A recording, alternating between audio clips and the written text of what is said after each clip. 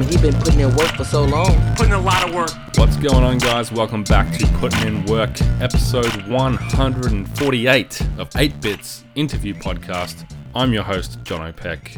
We are powered by Audio-Technica and Manscaped. And this week we have a great guest, fantastic guest, if I can say so myself. It's Jason Doyle, aka JD, the man who makes the magic happen over at No Dunks, the No Dunks podcast. I listen to these guys 5 or 6 times a week, however many episodes they do.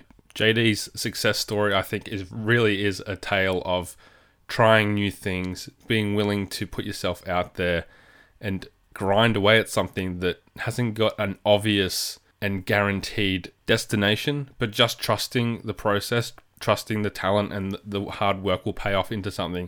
If you've listened to this show for a while, you'd probably know at least the stories from Matt Austin in episode 52 and Lee Ellis in episode 70. Back then it was the Starters, prior to that the Basketball Jones, but this group of dudes has been putting out basketball related content for 15 years. And I really think they're the best they are at what they do, and a big part of that is JD, who's on the show today. He's the guy who doesn't really care about basketball. Funny enough, he cares about production, he cares about making a good show, entertaining, funny, easy to listen to, and he does that by just running a tight ship, making everyone sound good, bringing that top-notch level of production quality through music and sound effects, and just making sure everything runs, which has been a huge curve between a small studio moving to NBA TV into a big studio, and now at No Dunks, a home studio again that was turned upside down by the pandemic into what we've all been doing, which is remote recording in separate locations, but you'd never know it from listening to these guys. If you've joined us as a fan of JD or No Dunks, I have to take the opportunity to encourage you to listen to Hoop Dreams, my NBA podcast, as well as Comedy Rewind, my 90s and 2000s comedy rewatch show, also part of the 8-Bit network. But without further ado, here is Jason Doyle. Enjoy the show.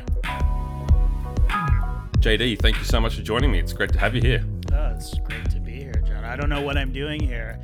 I just listened to Molly Bittner, man. Oh, yeah? You know, you got a NASA engineer, and now you have podcast producer. Wow, great. Well, that's kind of the more of the average is the podcast producer rather than the NASA scientist, you know. But that was cool. I just watched The Martian and I was seeing like the JPL lab all the time, and I was like, hey, I know someone who works there. That's awesome. Yeah, that was great. Yeah, thanks.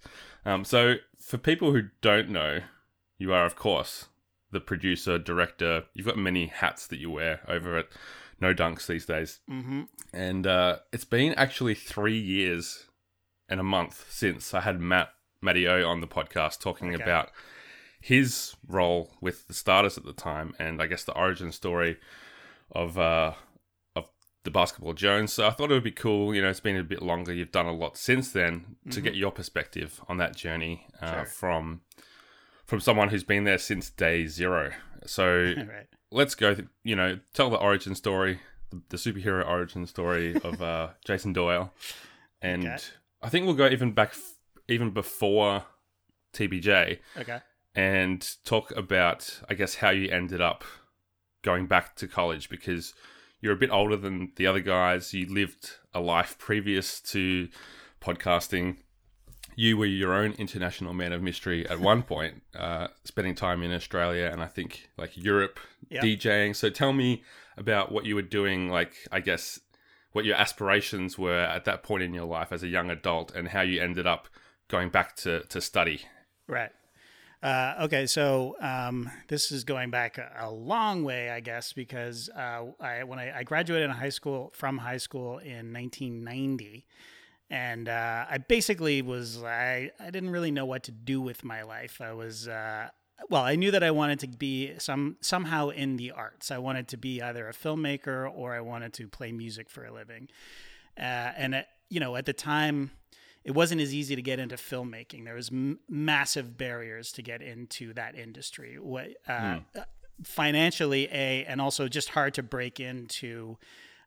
You would have to go hang out on sets or whatever, and get into or a television studio. And I just had no idea how to do that. And that was like pre Kevin Smith as well. Yeah, exactly. And that whole indie scene. Yeah. Mm-hmm. So I was playing drums in a band at the time that I had just started with, and I'm like, I don't want to waste a lot of money on university. So I was like, I'm going to put everything I can into this band and see if I can, make a go of it, because we weren't bad. It was, it was 1990. We were sort of a grungy, Grateful Dead meets Nirvana type band. And, it was fun, and it was fun as well. So, and I just didn't want to waste money on university, knowing that I wouldn't be into it. And I just had no plan at the end, I just didn't want to get like an English degree and then, and then figure it out from there and be in debt from school. So, so anyway, I pursued this band, and I was like, I'll regret it if I don't try. So I did, and I was in that band for 10 years. And during that, basically the entire 90s, I traveled. I went to, as you said, I went to Australia. I lived in Europe. And I was also in this band, and I took the band over to Greece for a time, and we were the house band at this cheesy, kind of like a Club Med for backpackers, and so we spent we're 2 years playing as this band in Greece, which was awesome. It was just, but we weren't making any money, we weren't getting anywhere. And then I went back to, we went back to Canada, and we were having some success, and, but eventually it just fell apart. It was, a complete failure, you could say, but artistically it was a huge success in my mind, because we recorded music. We recorded like 71 songs over my time in the band. We shot a video, and we got involved with other artists that were working at the time. We scored a pilot for a sketch show, like a comedy sketch show, right, and that kind of thing. And so I started meeting people who were more in the television video side, and I found that I was extremely limited as a drummer in a band creatively. I was in charge of the drums in the band, and I was co-producing our music, but I wasn't in control of anything. So I found that really frustrating, and then I found that there was so many ways to be creative in the video landscape. So I wanted to get into that, and eventually the band just fell apart, and I found myself in the year 2000. So that's 10 years. With no education, really. A lot of real world education, but no real education. And with no plan. I took a big risk. I spent 10 years on this massive project that ended up failing ultimately.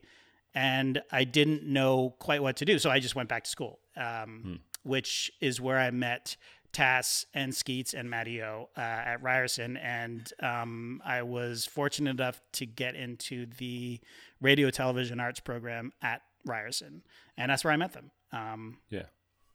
Okay, that's cool. Yeah, so sorry, that's a long-winded. No. This is how I got to university, age 30, going to school, and that's where I met a 20-year-old Tass Mellis and a 21-year-old J.E. Skeets, who I knew as Phil Elder at the time. Yeah, good old Phil. So I'm curious now that you've mentioned how kind of deep that experience went with the band. Being involved in live music for so long, like pretty much everything that can go wrong will go wrong, and you have to be able to respond in real time because everyone's there live, right? So without even connecting the dots, how much do you think that experience prepared you for the next step in your career? Right, like just putting on shows, I guess. Is that what you mean? Or, but just like being able to keep the cool head and know, like, we have to. Maybe there was problems that you never had to run into because you'd seen what could go wrong. Oh. You knew that you had to be extra prepared and everything like that. Right. Yeah. I mean, preparedness. It's one of those. when you're playing live music in a bar where there's alcohol involved and every club is different, every place sounds different, the people that you're working with at the bar are different, just the human interaction and the learning to deal with people's different ways of doing things and little picadillos and so that was hugely valuable, just human relations on one hand. And then on another hand, sometimes I would put my stick through my snare and I would have, like doing rim shots for the rest of the night. Exactly. Yeah. Or using one of my toms as a snare all of a sudden. So that kind of thing as well. So there's no shortage of stuff like that. And we used to put on sort of bigger shows, like on Halloween, we always did a massive show, which is something that I've kept doing with at least through our TBJ and Starters days, where the Halloween show would always be big. Like we've done our last thing, for example, was an Austin Powers themed show where each of our cast would dressed up as a character from Austin Powers, and we transformed our set as much as we could, as much as our budget would allow, to like a loungy sort of swinging sex pad, and that kind of thing. We've always done that sort of thing. I've always been involved with that sort of thing, just because people love it, and it is just something different. I love when there's a structure for something, whether it's playing in a band or doing a daily talk show, and then I can blow that up. Do you know what I mean? Like, just turn it on its head. We've done backwards episodes. We played retro throwbacks, yeah, right, on the Starters, and one night with the band we played the entire soundtrack to Jesus Christ Superstar from beginning to end, and that's all we played. We didn't play any of our songs. We just decided we're doing Jesus Christ Superstar because we could, and it was hilarious, and it was weird, and it was a bit that we would totally commit to, and that's a sort of a spirit that I try to keep alive in whatever I do, including my daily basketball podcast. Yeah, and that's probably a good point to jump in on now, is that you're not an NBA fanatic like you would assume people working on a daily NBA podcast are. Right. That's so exactly right. How much do you think that factors into being able to approach the content from a unique perspective and be influenced by things outside of the world of broadcasting and ESPN and basketball and all that kind of thing? Yeah, I mean, I'm not influenced by any of that, which I think it ultimately helps the show, but I don't know if it helps the show. It definitely, like everything that goes through the show goes through me and Matt to a certain extent, and back when he was with the show. Sure. And, we treated the show like a comedy show. We did not treat it as a sports show because we didn't really care about the sports. I sort of, I wanted to get into television, and I wanted to get into media in general.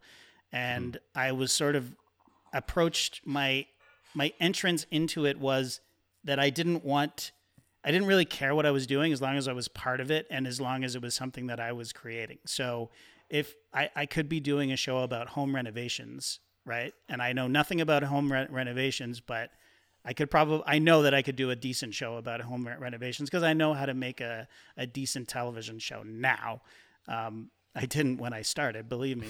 But you know what I mean? And I would probably be bored of home renovations, but that's not the point. The point is that I'm trying to make the best show about home renovation or basketball or whatever it is that I happen to be working on. Yeah. Was that the question? I can't remember. Yeah, it is. Because when you say like your focus is to make a comedy show, I think that's the sweet sauce or the special sauce, the sweet spot. Right. Because there's a million basketball shows. Like there's so many. And there's so many that it's hard to even keep up with the ones that you want to. But if I go to No Dunks or the Starters or the basketball shows back then, I knew that I was going to be completely entertained and laugh. And it felt like hanging out with friends for an hour or however long it was. Yeah. And I think that's something that you have unique to what you guys do, is because especially over time, you've built such an amazing rapport and chemistry and banter that you guys are yourself around each other, and it makes everyone else feel like we know you as well. And I think that where you've got to, especially lately with that, and especially stuff like Happy Hour, it's just a real fun time, no matter what your interest is. And you know yourself, like there's people who listen to your show that don't really care about basketball that much or at all, which is the ultimate testament to what you're saying. And I remember when Matty O was on here, he said that you guys were nominated for like best comedy podcast or something like that. And like, that's probably a huge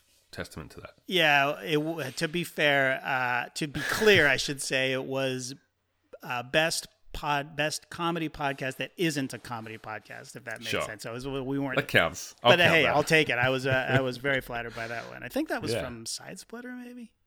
But anyways, yeah. Well, I mean, it's I mean, Tass and Skeets and I originally we just have the same sort of sense of humor, I guess, and the same sensibility, and also the same commitment to doing stuff. Like we all three of us at the time, and still today.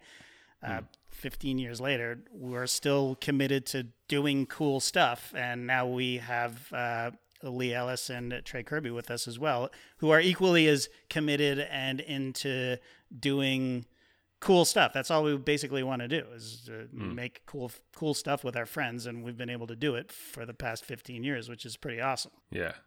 15 years. So if we go back to then, and you're at university with these guys, was it like group assignments that you kind of had to cross paths with each other at first? Yeah.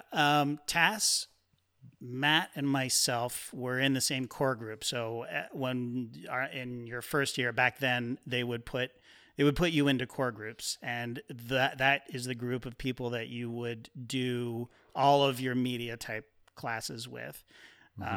So Matt and I became fast friends, and then Tass as well. And then I sort of, Skeets was in a different core group, but he was sort of around peripherally. And, by year 3, we were working together, and Matt and Skeets and myself did our final practicum together, which was a half-hour pilot for like an Office style mockumentary comedy show that we did. It had nothing to do with sports. It was literally a sitcom. And does that still exist somewhere? Does it exist? Yeah, they've got about 10 DVDs somewhere in this place. It's around. We should put it on YouTube. It's I haven't watched it in years, so I should show it to my kids. They're big Office fans, and it's very close to The Office. Yeah, cool. I believe the lore of the story is that Skeets was attempting to podcast about one topic every day for like a month or some kind of challenge like that, was it? Yeah, he had a bet with one of his buddies. Might have been Grish. I don't think it was Grish. Maybe it was Dub. Who knows? He has so many buddies. But one of his buddies. But one of his buddies basically bet him that he couldn't blog every day for an entire year, like 365 days. So he just started blogging just random stuff. And then he's very, as you know, he's a huge basketball fan, and he just started basketball type stories started seeping into that blog. And then he just, he was doing that, I guess, when we sort of fired up the podcast, or was he already working at, I think that he turned that into Ball Don't Lie at Yahoo. And then around that time, this was 2006, I was at, we were just out for drinks one night, and I was just like, we got to do a podcast, guys. And they were like, what is a podcast? Blah, blah, blah. Yeah, I was going to say, that's like every time someone goes out for drinks now, they probably say we should do a podcast. But this was in 2000 and what? It was 2006, early 2006 was our first episode. So it might have actually even been 2005 when I first suggested it to them. And at that time, was there like, from my recollection, it was like the Ricky Gervais show was the only podcast that I listened to. Was there anything else? Well, what turned me on to podcasts actually at the time, this was after university, about a year after university, And I was working as a sound editor, adding sound to cartoons for various shows. One of them being Caillou. That's probably the most famous show that I worked on. Which is, if you're a parent, you have a 1-year-old, right? So are you familiar with Caillou? No, we're not watching TV yet. Oh, good for you. Good for you. That's the way to go.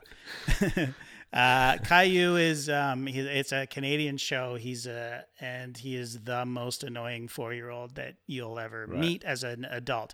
But kids love him. They love Caillou. And there were 6 seasons altogether, and it just got canceled like 2 months ago, something like that. Okay. So it was on for over 20 years. Wow. The same 6 seasons. And anyway, I worked on that show, but I couldn't stand listening to it. So I would add sound effects, and I would turn off the guide track, which was the dialogue track, and I would get really bored. And so I started listening to audiobooks because audiobooks were just newly available on iTunes. And I was like, oh, this is cool, but this is starting to get expensive. Oh, what's this? Podcast tab. Check that out. And at the time, Lost, J.J. Abrams' show was on, and it was crazy. Everybody was insanely into it. And then people started doing podcasts about Lost, like looking back at the last episode, discussing, deconstructing everything. And this was the first time that kind of thing started happening, really. And I was listening to 3 different Lost podcasts, and then I got turned on to some comedy podcasts. And so, yeah, I was like, hey, guys, we got to do a podcast. This is really simple. And at the time, it wasn't even that simple because it's not like it wouldn't go onto your phone. There was no iPhone, right? I think the iPhone came out later that year when we started. So you would download... Sync to your iPod. Yeah, sync it to your iPod. So you had to do it onto your computer and then sync it on. So it wasn't the most elegant way to listen to a show. And we were always running into bandwidth problems. And we were always, just... When I told people, yeah, I'm doing this podcast, it was very much like, what are you talking about? But anyway, so that's how we got started. Yeah.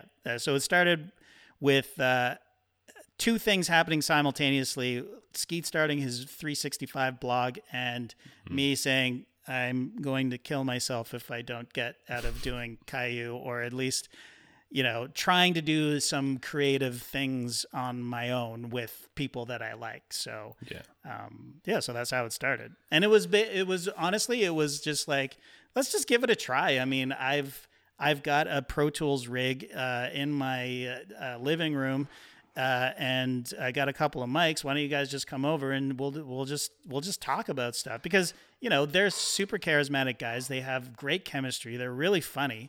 Just talk about whatever you want. And I assumed it would be sports. I was just like, because they're huge sports fans, and I was just like, well, it can be literally anything you want to talk about. And they were like, okay, well, we'll do sports, but and I'm like, okay, what sport are you most passionate about? And they said basketball. And that was it. And then we've been doing it ever since. And it was just like, if nothing else, we'll walk away with a decent demo because at the time, Tass was working at TSN, which is a sports network in Canada. And he was just like an assistant editor kind of thing. And Skeets wasn't even in the business at all. He worked for a medical doctor placement agency. So and he was blogging in his spare time. So he hadn't even gotten the gig at Yahoo yet. So it was just like, you know what? We'll do it for a couple of months, see what happens. We'll have pretty sick demos. I'll have some production demos. And whatever, it'll be kind of fun, and we'll just see what happens. And then all of a sudden, we've got an audience of maybe 500 people, and people start emailing us saying, "Wow, I love the show. I'm listening in Hong Kong," and there was some engagement, and at the time it was just like, "Oh, this is kind of cool. People are actually listening to this, and they're enjoying it." And it fuels you. It it motivates you to keep going. And I said for my line always during those days was, we get paid in compliments. Like that was the only pay that we saw. And we ended up the first year it was twice a week, and then we were going daily by the second year, and then we switched to video. Still not getting paid. We did almost 500 episodes with no compensation whatsoever, and it was turning into an actual job at that point. Yeah, I was going to say, like, it's a lot of time to put into something that doesn't have a clear path forward, I guess, because it was such a new format at the time. Yeah. It must have been really difficult to think like, okay, how much time should I be putting into this versus looking for work versus, whatever else there might have been out there. So in your mind, what was the thought as to the way forward? Because I know like Matty O came in and it was kind of his job to find revenue, was it? Right. Yeah. So after we were done at Ryerson, Matty O went and he went to law school. Because he's a very, very smart guy, as you know. So he went to law school. I think he was thinking he wanted to be a lawyer, but ultimately he wanted to be in the entertainment business. And maybe, I don't know, I think he just wanted more education. I think he was thirsty for that knowledge. And so maybe he thought that he was going to be like an entertainment lawyer or something like that. A lot of people in the business in Canada are actually lawyers because there is a pretty vibrant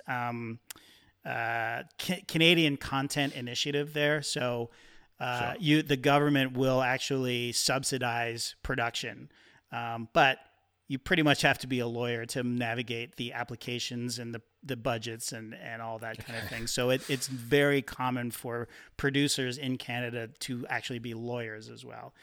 So that was a path that he may have taken, but he came back and he was basically, I've got a law degree, but I don't really want to be a lawyer. And we're like, well, we're doing this show. It's about basketball. But I know you're not interested in basketball, but we do need somebody to help us get this thing off the ground and get us paid or moving forward at least. And he was, the three of us were pretty exhausted. But he was fresh. He was fresh out of not high school, but fresh out of university, and he was hungry and he wanted to do something, and he had the time and he was willing to help us and we're great friends with him. So it was an easy thing for us to.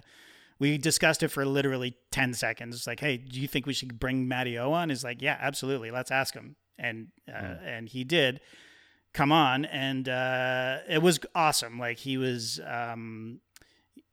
He's great talking to people. He's great approaching different entities. He's got no fear when it comes to that kind of thing. And Tass and Skeets and myself back then, especially, we're very much like, we just want to make the show. Like all we really want to do is just create the show. We know we have something that we have something here. It's not exactly what we want it to be yet, but we know that it's good, and we have feedback from a growing audience telling us that they enjoy it, and we just need somebody to put it in front of the right people, and that's exactly what Matt did, and which brought us to The Score, which is it was a sports network in Canada. It's the app now. I don't know if you guys have it. Do you have The Score? It comes up when you search for things, right? Like, yeah, so it's not like a go-to source for us, right? Yeah. Usually when I go to The Score, it's because I'm looking for some old like TBJ content that's probably not there anymore. They wiped it. They wiped it from the internet. So it used to be a TV station. And it was like lower tier, like the how would you describe it? I mean, like ESPN when it first started out, like it was big on the biggest things on it were wrestling and probably basketball actually, because they would take all the games that TSN or Sportsnet wouldn't take. So it was like the third ugly stepchild of Sure. of the sports broadcasting landscape. But it was perfect for us because they wanted to get into digital, and they liked the content that we produced, and we had an audience. So, and they liked what we did, and they were like the real rebels of the broadcasting landscape as well. Like they were their motto was hardcore sports, like this is where the hardcore sports sports fans go, So, but anyways, it actually turned out to be a pretty good training ground for us. Certainly, Renee Paquette came out of there. Tim McAuliffe and Sid Sixero, who are huge sports broadcasters now in Canada, and Sid just actually left the sporting world and joined Breakfast Television, which you wouldn't know, but it's kind of a big deal. So there's people who worked there who went on to much bigger things. But yeah, it was great for us, and it was the perfect training ground for us to before we got to NBA TV in Atlanta. Yeah, fantastic.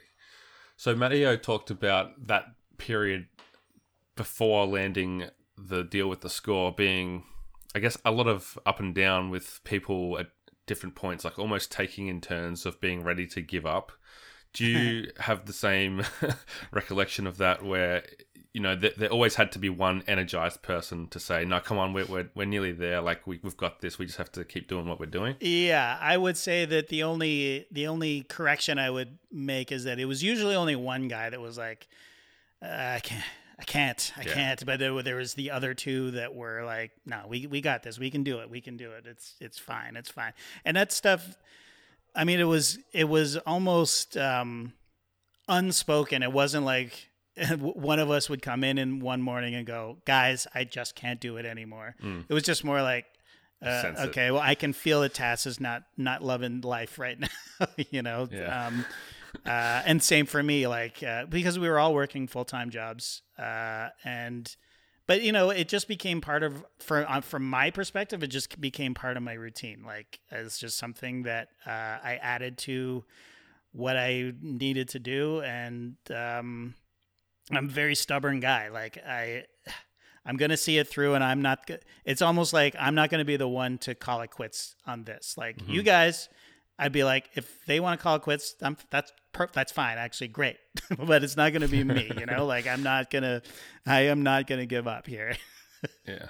Just to save face, good. Really, So with your experience spending 10 years with a band that I guess didn't pan out, was there any trepidation from you that it was another kind of risky venture that you were putting a lot of your energy into?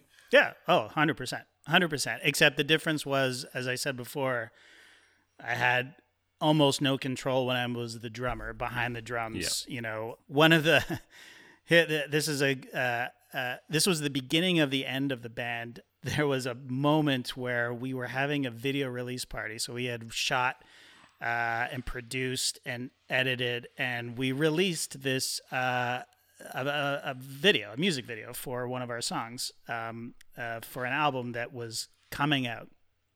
And we weren't signed or anything.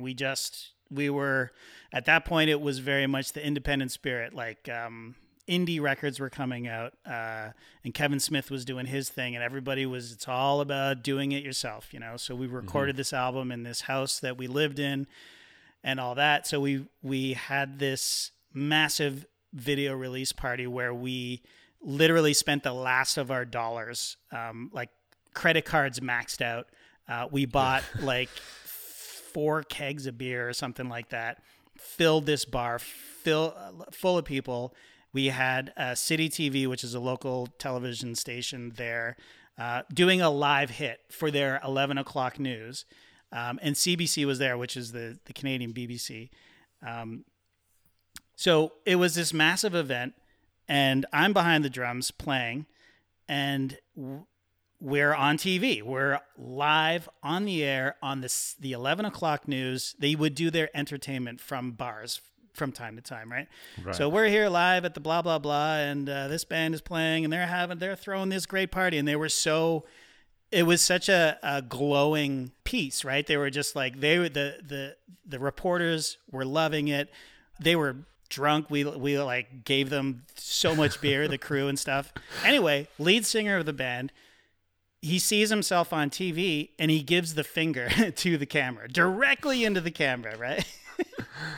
So it's like, and I didn't see this, right? So it was just like, well, this is awesome. So the gig ended and we came off stage, and it was just like, it was like somebody died. Like, it was like, what happened? Like, why is everybody like, the place was emptied out. Like, it was just this moment where something completely beyond my control happened, and there was nothing I could do about it. And I didn't even know about it because I was sitting behind the drums, and it was like, I'm not going to let that happen to me again. So was it? Yes, it was a creative endeavor that I was taking on again, with no real plan and no real guarantee that it would be a success. But at least I was producing and directing it, and I was in control of it. Like, I could take out anything that I wanted to take out. We weren't doing it live at the time. And I also trusted Skeets and Tass, and they trusted me. So, it was a good situation. But it was also one of those things where nobody had heard of a podcast. And I was trying to do a media project where nobody knew what the media was. Like, when they didn't understand what a podcast was.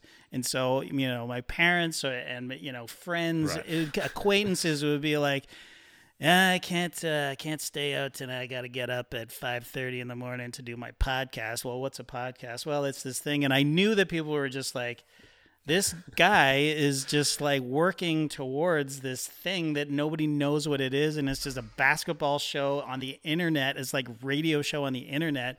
And it was just almost embarrassing, like, here we go again. But then we got hired from at the Score, and it's like, oh, guy's a genius. Like, you know what I mean? Like, it's just like, just overnight, it was just, oh, you see, I told you, it was fine. It was fine. The whole time it was fine. So literally, that was probably, I started in 1990 trying to be successful in a creative endeavor, and it took me until 2005, really. And then, but when it happened, it was just like, hey, see, it worked. Podcasting was kind of like the Bitcoin of media, because at the time, people would be like, why are you doing this? Yeah. And then a few years later, everyone's like, if only I started then, Yeah. Because it's like, there's a million podcasts now, and I wasn't listening when you started at the very beginning, but I'm sure that there's really great podcasts now that were as good as you were, Right. but they're not going to get any attention because there's just too much competition. Yeah. So you were ahead of the curve is where you get a lot of credit as well. Yeah, absolutely. And that's just as much to do with luck and circumstances than anything else. It was just a desire to do something and just be like, well, I got 2 mics and I've got a Pro Tools rig. So what can we do with that? And, we were able to do a podcast, and it was, and that's how we basically approached everything. When we went to video, it was just like, well, we can afford a new laptop and we can afford a camera, 1 camera. It's like, okay, well, I guess that's the show then. 1 camera, couple of mics, and a laptop. And then, as time went on and we started making a little bit of money, we just would just add to it. And even when we got to NBA TV, and they were just like, well, you got to do it in this studio when this is your crew, and it's not, they didn't give us some standard things that most TV shows get, like a teleprompter for one. And Right. a couple of roles up in up at the control room where they were just like, they don't need them. And we're like, okay, I guess we're doing this show. You're giving me 3 camera people. There's 4 cameras down there. So I'm taking one of those cameras and I'm going to lock it off. So I'm using 4 cameras. You know what I mean? Like that's always been the way throughout this entire process. And then we left NBA TV, and now we started literally from scratch again. So what do we got? I got 6 mics. I got an iMac. I guess we're doing a podcast again, So that's Yeah. That's where we are. Oh, what? Oh, we're in a pandemic. Okay. What do we got? We got Zoom. We got cameras on our laptops. I guess we're doing. That's the show now. And that's just how it's been. And hopefully, we'll be back in the studio and we'll see how much money we have and what we can get away with, and that's what we're going to be doing. Mm-hmm. And speaking of money, it's a good time now to talk about our friends over at Manscaped. We know the No Dunks audience is no stranger to these guys. There's a whole slew of life-changing products available around the world with a handy 8-bit discount code. Manscaped are the very best in men's self-care, hygiene, and below-the-waist grooming. But there's so much more than that. I've recently noticed a bit of nose hair going on and been very confused as to how long that's been there. Am I just at that age? I don't know. Some people have hair growing in their ears. I didn't even realize that was a thing. Apparently it is, but no judgment here. You just want to get rid of it so you can listen to your podcast in peace. That's why Manscaped has the Weed Whacker. As you know, they've also got the Lawnmower 3.0 with its cutting-edge ceramic blade to reduce grooming accidents. On top of that, they've got a range of moisturizers, deodorants that will leave you feeling fresh, restored, rejuvenated even. And if all this self-care isn't enough to convince you about the majesty and wonder of Manscaped, they're also partnering with the Testicular Cancer Society. They're raising awareness about the importance of early detection. They've even got an app to remind you with a text message once a month. That's all it takes to get on top of the early signs and symptoms of testicular cancer. When listeners make a purchase from Manscaped, you'll have the option to make a donation to the life-saving work of the Testicular Cancer Society. And that's so easy when you're already saving money with 20% off and free shipping. Just use the discount code 8BIT, that's ATEBIT, only over at manscaped.com. Yeah, I wanted to talk about some of those different phases as things go along. So, you join the score. It must have been great to have an opportunity to ramp things up, and I don't know how many cameras you had, but there was a studio style show at some point that eventually, it seemed like every year you had to, I don't know if it was like the budget's come out and your budget's been cut, but you'd almost change every year to different styles of shooting. Right. Yeah, that's exactly right. I mean, the score, we were part of their digital department. They were a TV studio. They had a studio. They had a whole roster of talent that they used, but we were not going on television. They didn't hire us to go on television. They wanted us on the digital side. So they let us use the studio, but we still had to shoot the show like we always had, with me holding the camera, handheld, and we were allowed to turn on the lights, and they made a little tiny set for us, and it was great. It was fine. We were happy with that. And then somewhere along the way, they did give us a crew, and we were actually live streaming it for a while. And then at one point we pitched them to do a TV version of the show, which they allowed us to do as well. That was once a week. We did the Basketball Jones TV show, which was great because, again, very low ratings, very little at stake. It was a terrible time slot. It was like Thursdays at 6 p.m. or something like that. So really no pressure to do anything crazy. It's like Wayne's World. Yeah, totally. Exactly.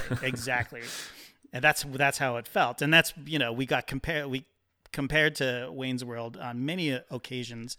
But it was awesome because we had the freedom to do stuff that we wanted to try. We would just try stuff.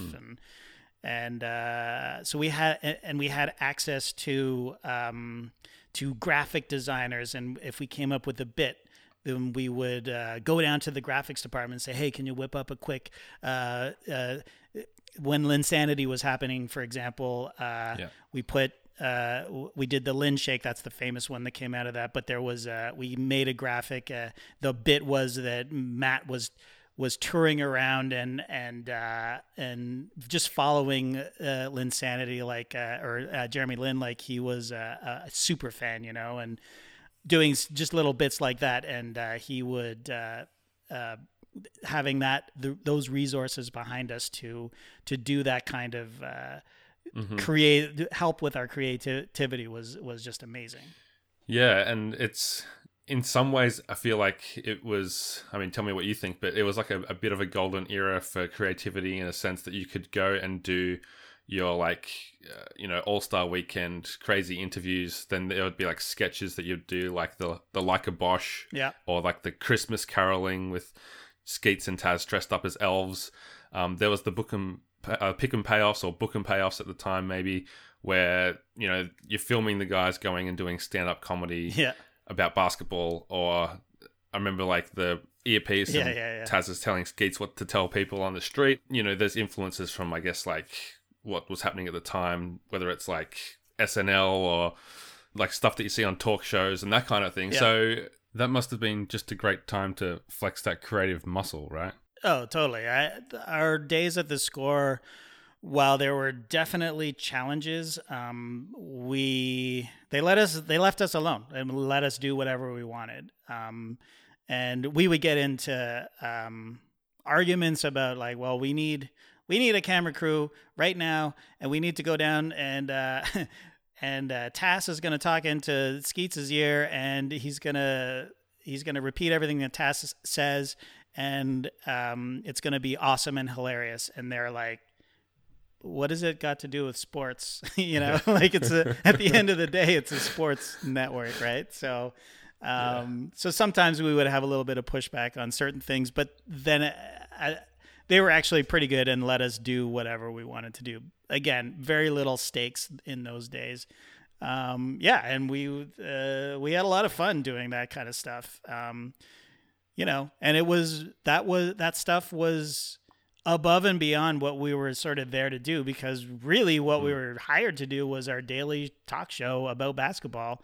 But we just can't help ourselves. Like, we have to do that kind of thing because that's our nature, and that's what we think people will like, and I think they do like that. So, and it makes the show better. And I kind of miss those days, but the show has evolved, and we're in a pandemic, so we'll get back to doing stuff like that again. Yeah, it's always fun seeing you guys throw ice at each other's chests or dunking on each other or whatever it is in those little videos. And the fact that you've all got kids now changes that. I think you've got like less energy to come up with like a really high concept production for something like that. Yeah, less energy and less time. It's just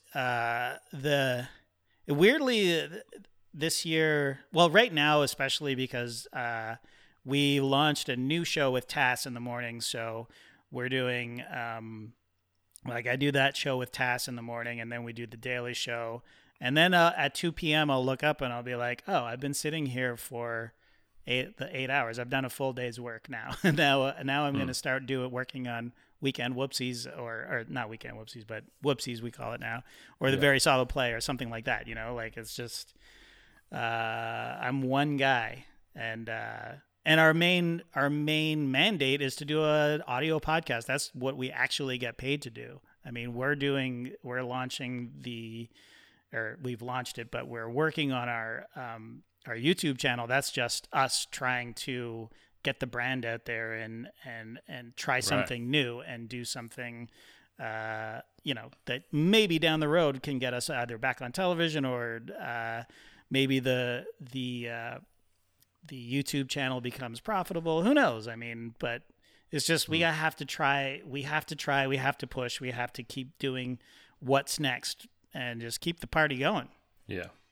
For bonus content, if that's how you view it, there's a lot that goes into it, because there's a lot of stuff there that, if you I usually only listen to audio, so there's things there that I know I'm missing. Like I'm missing Lee's Very Solid Plays and the Whoopsies and stuff that was part of the starters before. So I think that's probably pushing a lot of people to go over there, knowing that it's kind of exclusive. Right. Yeah, exactly right. And it's going pretty well. I think people are starting to cop onto it, and the other thing is that we're doing the show live on YouTube as well, which is a whole other thing. So now we have the ability to see people react to the show and what is being said in real time in the comment stream, with the stream team, we call them, and it's great. It just adds a whole new flavor to the show.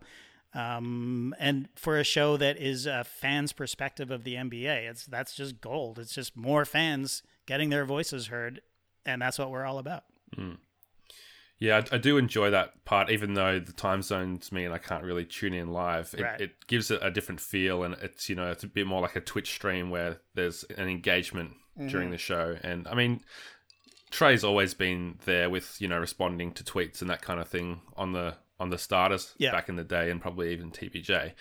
But having that really instant thing that anyone can look at any time, I think fosters a real sense of community for the listeners, and that's only a good thing for something that's so built on feeling that the listeners are part of it, because you do such a great job to involve them over the years. I think that's been really great. Yeah. Oh, thanks. Yeah. We work very hard at that. People seem to like it. So that's always amazing to me. People will listen to us. People listen to us in our basketball feed, talk about Survivor, the show, the American version. And some people had never watched a single episode of Survivor, but they're just listening to us talk about this show that they haven't watched. And I just find that amazing. It's crazy to me, but I love it. I mean, it shouldn't surprise you, because even going back to the Blank Jones, way back when, I guess it was during the lockout season, right? Was it the Blank Jones, or was it just an off season? Blank Jones, we just started doing to keep just to keep something in the feed during the off season. So we would bank a bunch of them, and then just drop them, every week or two, while there was no basketball happening. But sure. But yeah, I mean, the Blank Jones, I feel I don't know what the downloads were, but at least among the longtime fans, those things get referenced so often, and I know people that go back and listen to them, and that to me was the sign that these guys could probably podcast about anything and they would still have an audience. And I said to Matty O when I interviewed him, if you guys started a Patreon or a Ko-fi or whatever, post NBA TV, people would support you through that platform. You really could do anything. And I think the suspended season we had with the pandemic showed that people would like to hear you talk about Teen Wolf, and they would listen to you talk about Survivor, and it doesn't matter. Like I said, I don't know if the downloads drop because it's not an NBA topic, but the engagement's definitely just as high. I mean, they did drop slightly, but not as much as I thought they were going to. I thought, what? Let's just.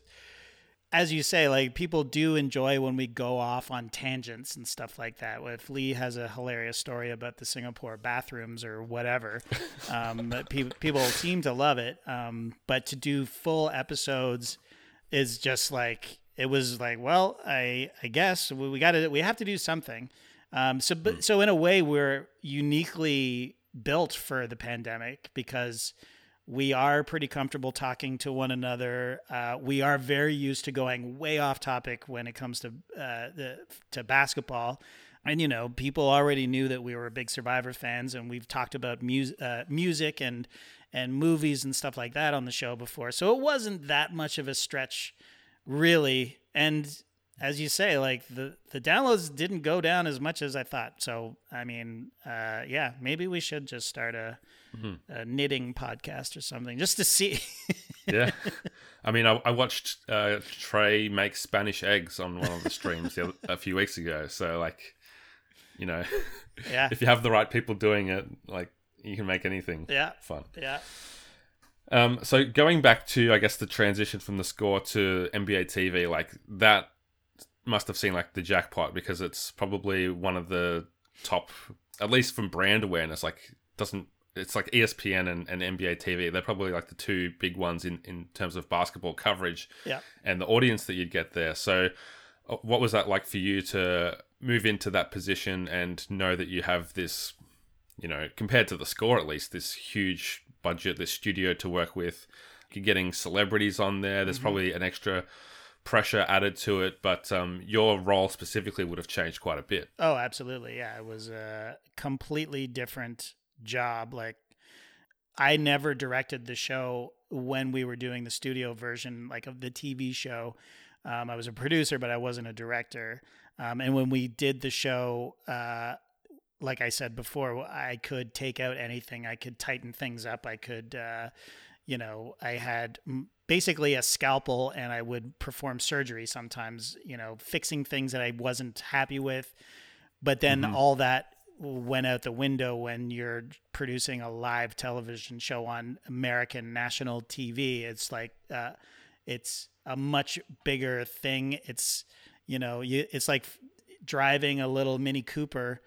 It's super, it handles great, and you're all by yourself, and you can, push it wherever you want it to go. And then you go from that to basically piloting a pirate ship, where I don't really have my fingers on any buttons. I'm not touching anything. I'm just shouting out orders to a large crew to try to steer the ship where I kind of want it to go. So that was a huge adjustment for all of us. But definitely me and Matt, I think, especially because at the end of the day, the guys they were in a studio talking about basketball. That wasn't quite that much different from what they were doing before, but we had a huge new can of worms that we had to deal with. And it was daunting. That first year, I think Lee mentioned that it was not a fun year for us at all.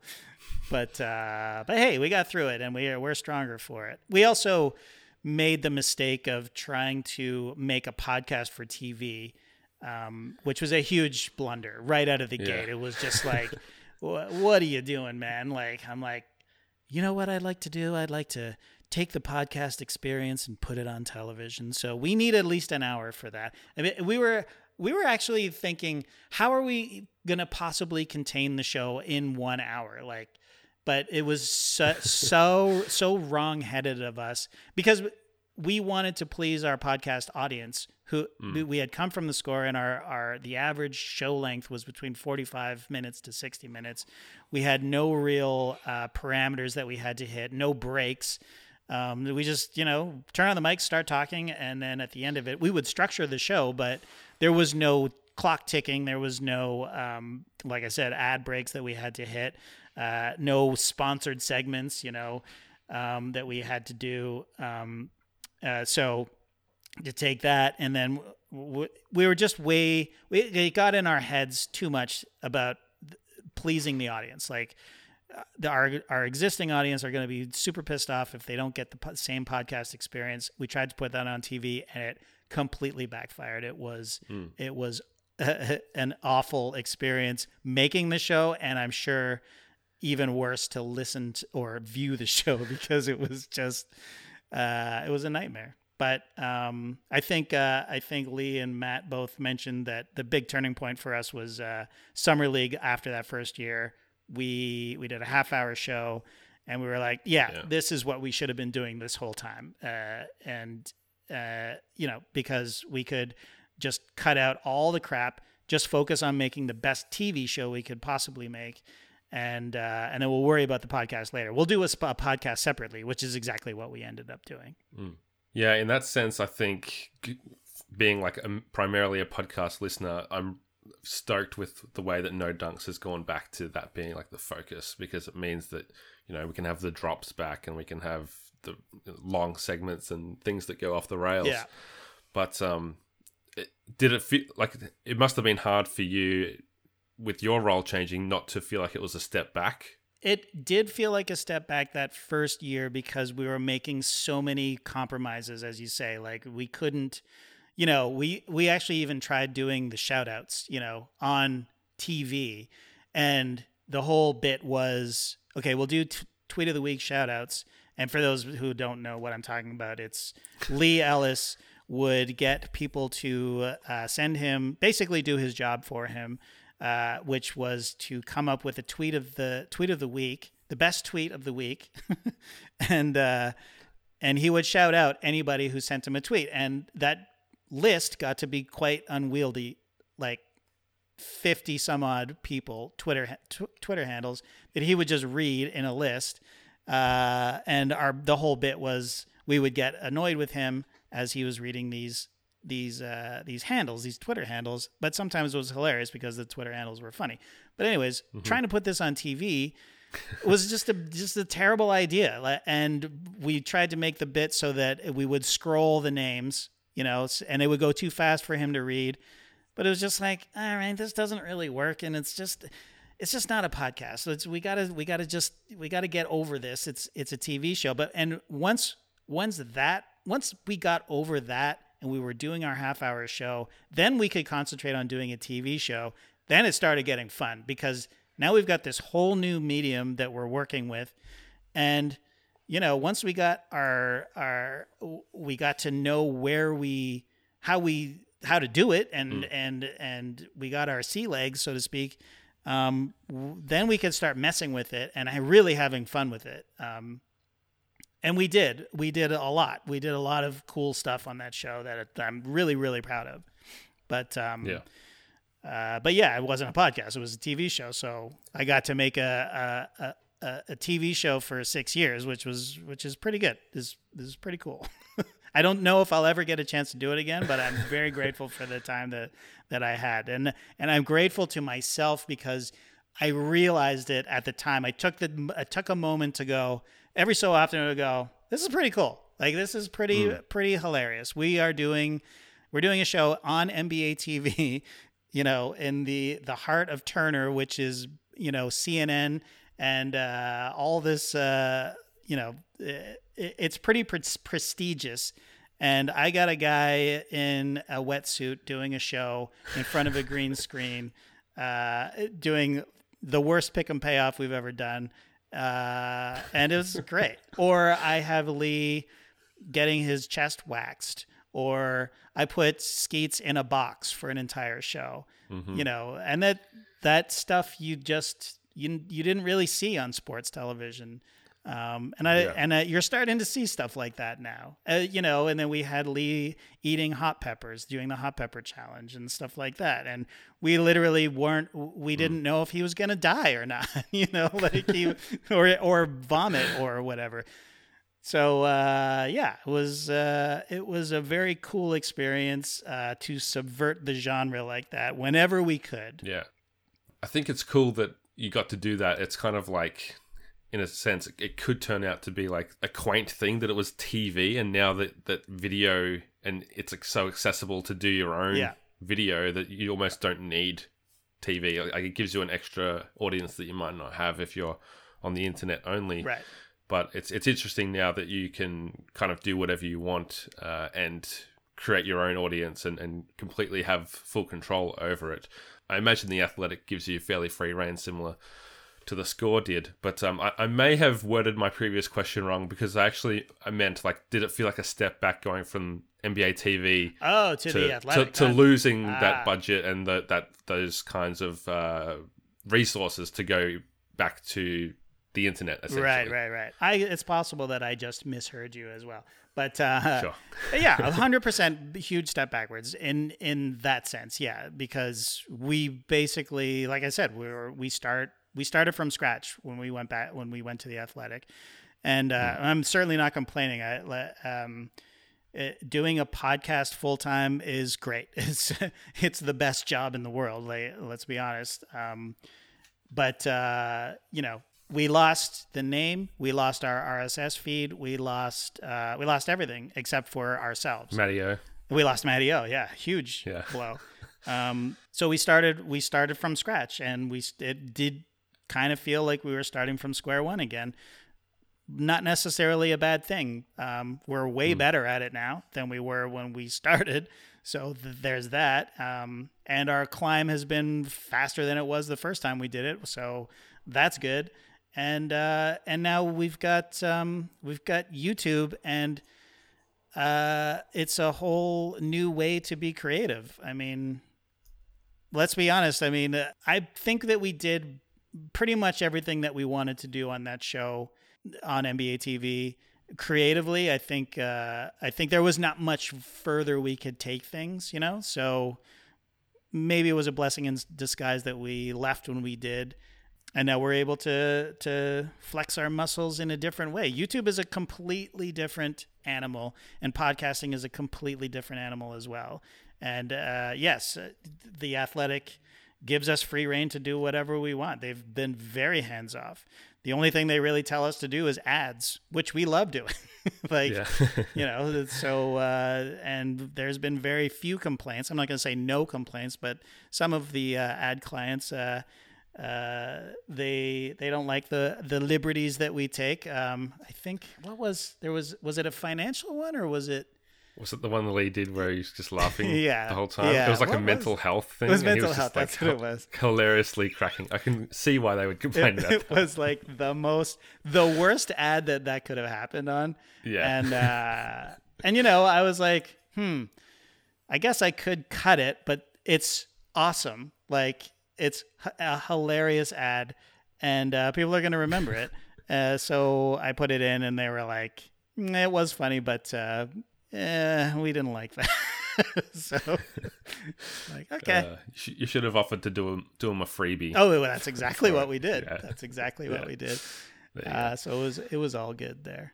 So what would you say has been the hardest part of your journey? Because there's been so many ups and downs through the years, and, Matty O left, and that changed the work that you had to do. Mm-hmm. And there's probably frustrations working even within a machine like NBA TV, where suddenly you have this huge opportunity and this huge audience, but you're still being held back by something, Right. whether it's the higher ups telling you it has to be a certain way, or even going back to the early years of not knowing whether there was a future for you. So what would you say has been the hardest part that you've had to push through to get to where you are?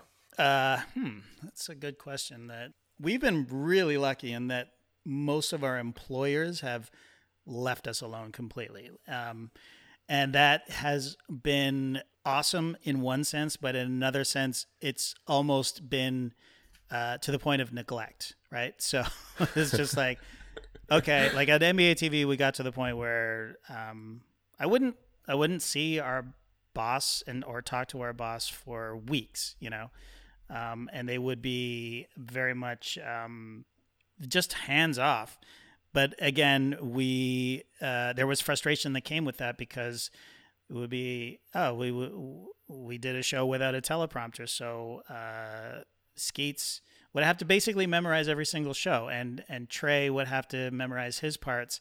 And when you are on live TV and the lights are shining on you, it's difficult. But it's a skill that they're stronger for it. I think they're better broadcasters now because of that. But yeah, I mean, for me personally, I think my struggle is that I'm not that into basketball. I've been doing a show for 15 years, and I'm not that interested in sports in general. It's just not something that I ever envisioned myself doing. I do love the work that I do, and I love the guys that I work with.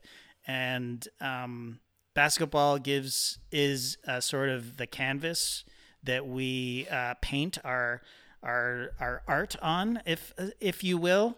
But I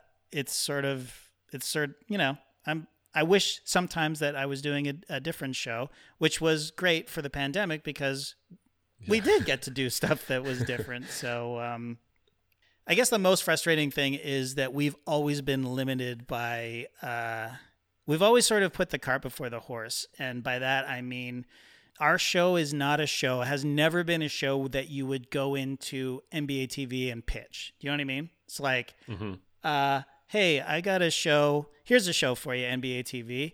4 white guys talk about basketball. You know what I mean? Like, and none of them have played in the league. And none of them have played in the league. No, are you crazy? No, of course they haven't played in the league. They're, average athletic to very athletic, I guess you would, across the spectrum. And and we're gonna talk about there's certain shows where I'm gonna throw eggs at a guy. It's just, it doesn't get pitched. It's sort of like, this is sort of the show, what the show has evolved into over the years. It was a podcast, and then it was when we were at the Score, as you said, it was creative, just mayhem, basically. It was the Mr. Show of sports shows. And so we were always able to say, well, here's the show. This is the show. Look at this video clip. This is what we do. And that has served us well. But it's also been, when we got there, it was just like, oh, how am I going to shoot this thing? It's four guys talking about basketball, and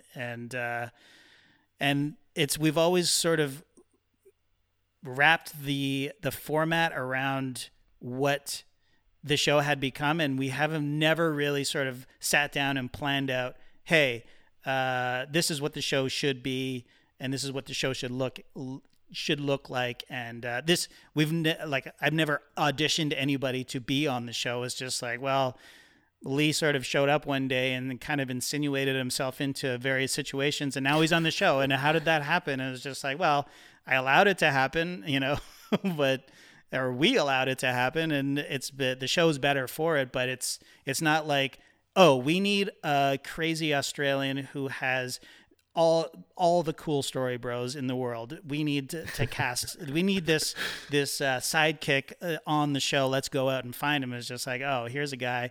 Let's put him on the show. And that's sort of always the way that we've done it.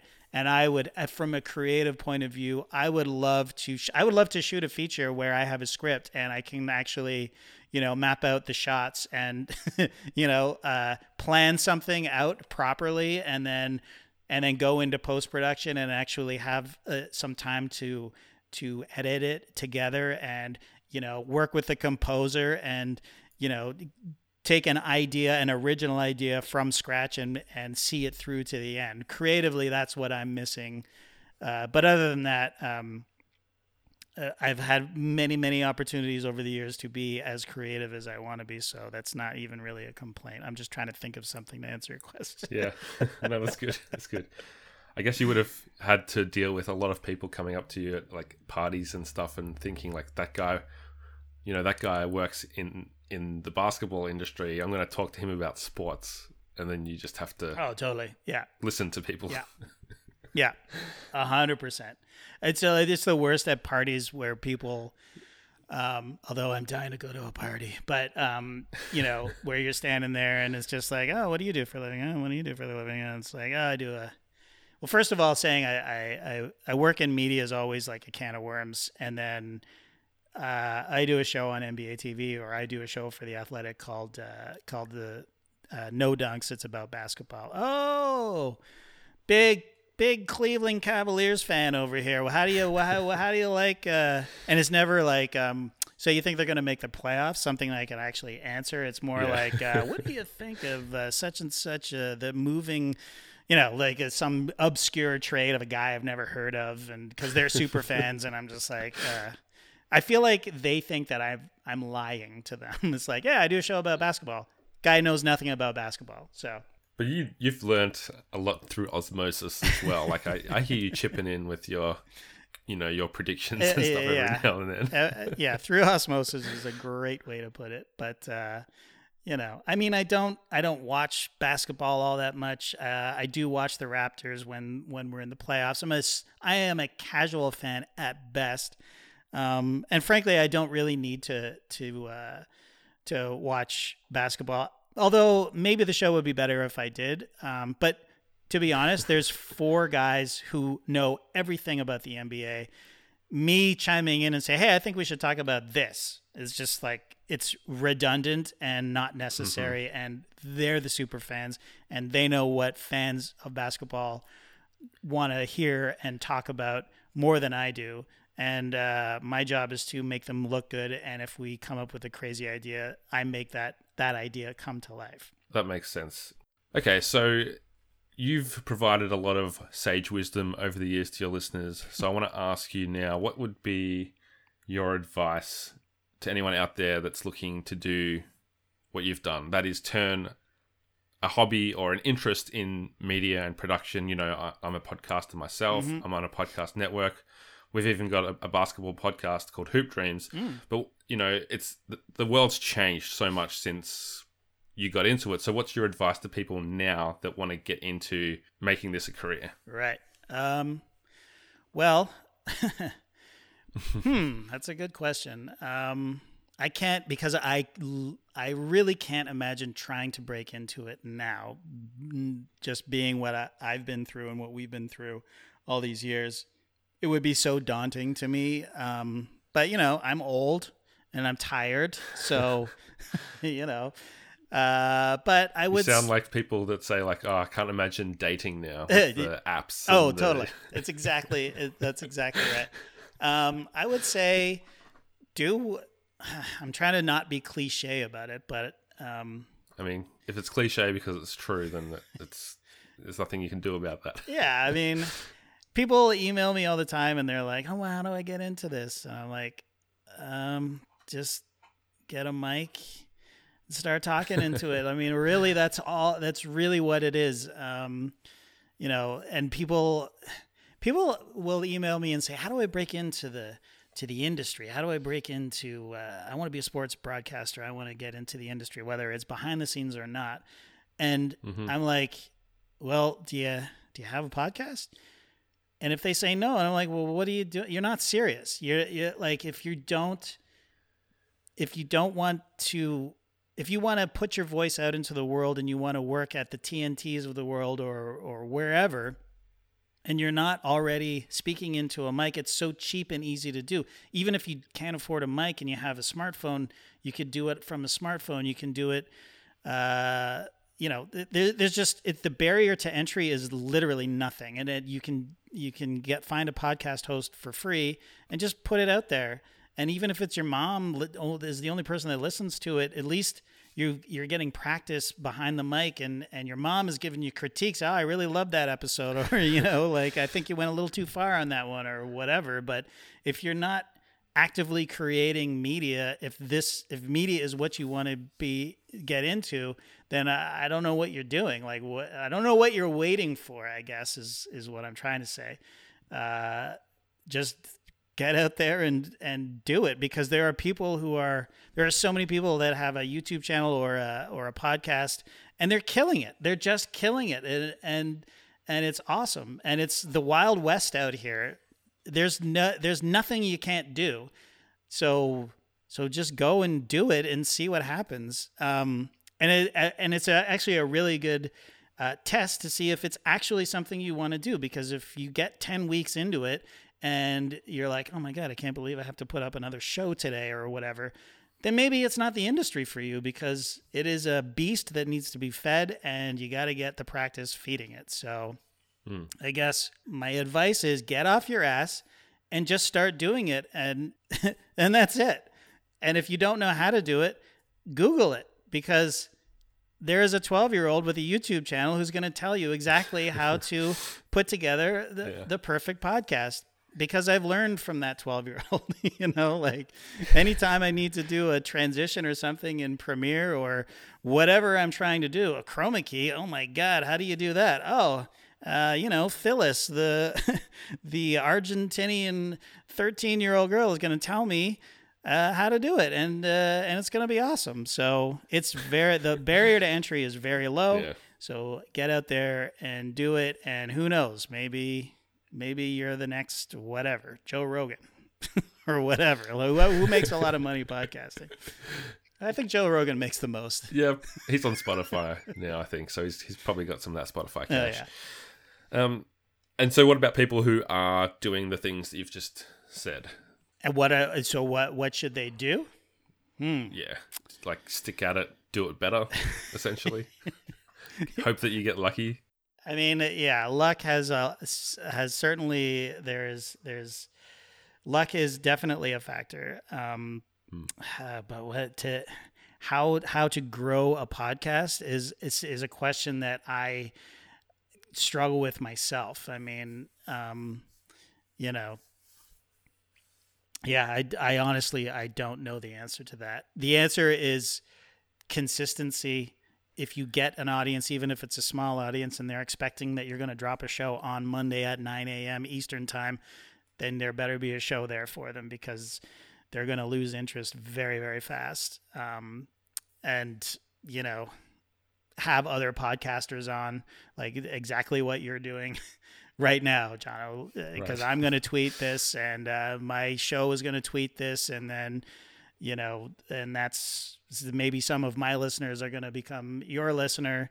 And and that's it. It's all about networking. For us as a basketball show, when we were first starting, we would when playoff time came and the Clippers were in, then we would have Kevin Arnovitz. Was he the Clipper guy back then? I think he was. And we would have a blogger from every team that was in the playoffs, going into the playoffs. And so those bloggers would tweet that I was on the Basketball Jones last night breaking down the Clippers and how they're going to do in the playoffs. And that's how it's just word of mouth. And it's a real cottage industry still in that sense. You know, and then just keep doing it, I guess, and you'll know when the time to stop, when it comes, you'll know, I guess. I mean, I don't know what to tell people. It's a good. tough business. Yeah. There's nothing easy, as I would say. Nothing easy. That's exactly right. That's for sure. Probably my last question, unless I sneak another one in, is if you could do anything and you knew you wouldn't fail, what would you do? And you just mentioned before about being able to script out something. So, I'm sure there's a lot of creative projects that have been bubbling away in your mind over the last 20 years or so. So what would I do if I couldn't fail? Yeah. I don't know. I mean, creatively, I don't think there's anything. If there's no chance of failure, then there's no juice in it for me. Like I love the idea of walking that tightrope, and if something fails, then it feels awful. Like we've had some horrible shows, where things just completely fall apart. Sometimes it's my fault, sometimes it's not, but it feels awful. But then you can always bounce back the next day and have the greatest show. So when the show goes well, it feels amazing. So if there's no chance of failure, then I don't get that feeling when things are actually successful. But if it's something like probably riding a motorcycle. I mean, I would love to be a biker guy and have a huge hog and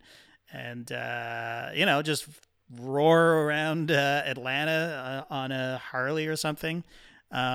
But I know too many people who work in hospitals, doctors. My sister-in-law is a doctor, and they refer to motorcycle riders as the organ donors because that's what they are. And I have 2 kids, and I want to remain living. So yeah, I guess riding a motorcycle is my answer. Okay. So before you said about being a pirate captain on NBA TV, and that coincides with when the beard started to really get out of control. So I'm wondering now, do you think that you're a pirate, or do you think that you're a biker deep inside? I'm a pirate biker. Yeah. The modern version. Yeah, exactly. So I said that was the last question, but I asked Matteo this, so I want to throw it to you too. Okay. Is there anything that you want to ask me about Lee, or like Australian, to just confirm whether he is for real or not? I mean, you lived here for 6 months, so you probably have more of an idea than him. Yeah. So I'll just kick that to you. Yeah. What does he say about Australia? I don't think so. I know Lee really well, and I think part of the reason I know him, well, maybe I think I know him really well, is because I lived there. And you'll hear on our show the guys will sort of do a double take and go, what did you just say? Like some phrase that he just said nature strip the other day. Yeah. And which I guess I can't remember what you guys call it, like the grass between your house and the street. Yeah. But that was one where I was like, he hasn't lived here for so long, but I love that he's still able to just drop these things that you guys have somehow never heard him say, working with him for 8 years. Yeah. The nature strip, that's a great example. I mean, we just call it the lawn, right? Or the is it the lawn, or is it between the sidewalk and the road, right? Like not. So you've got the lawn, and then you've got your sidewalk, which we call a footpath, right? And then you've got extra lawn. For sometimes people park a car on there or whatever. Put their garbage there, and then there's the street. Right. So that's the nature strip. What an incredibly dumb name. Sorry, Australia. It's just like the nature strip. It is like a slice of grass. Okay. nature strip. But yeah, I mean, like I'm used to like what did people always used to say when I was there? Like fair dinkum. Do people still say that? Fair dinkum? That's a very like Australiana thing to say. Like I guess occasionally people will say it unironically. Right. But usually they're trying to ham up their Aussiness Right. a bit when they Fair say it. dinkum. I mean, at least in my part of the world, the more you go into the country, the more people say stuff like that unironically. Yeah. Which is great. Yeah. Yeah, no, I think I've got Lee all figured out. The guy's an open book, you know, like he really is, and that's the best thing about him. Absolutely. Well, JD, thanks for joining me. It's been such a great time to hear your perspective, and I think, you know, No Dunks / The Starters and Basketball Jones have been a huge source of inspiration for a lot of content creators out there, whether it's basketball or not. Like I know I've definitely looked at the way you guys do, whether it's social media or, you know, you go beyond the podcast to create like viral videos or clips, and thinking like, you know, if I had the energy and the resources, like that would be a really great way to grow these different projects that I've been connected to. So I just think that you should really be proud of what you've built over the years with the community and the stream team, whatever you call your fans these days. I don't know if there's like an official term. It used to be like the TBJ Army. Yeah, for many years. Yeah. The No Dunkers, is that you guys or is that the fans? I don't know. Oh, that's a good question. But anyway, you've done a great job, and it's been great to hear about your contribution to that. Thanks, Joe. Thanks for having me. Thank you for listening, and thanks to Audio Technica and Manscaped. If you want to follow JD on social media, you can get him at TJasonDoyle. No Dunks are at No Dunks Inc. If you want to support this show, you can do so with your 5-star ratings and reviews wherever that may be. Apple Podcasts, Podchaser, any other podcast service of choice. And if you really want to help us out, you can head over to 8bits Ko-fi page. That's ko-fi.com/we-are8bits. ATEBIT. And that's where you can chip in just a few dollars a month or as much as you like to help keep the emotional lights on, keep the smiles on our dials. You can catch me on social medias at Jono himself. And until next episode, keep putting in work.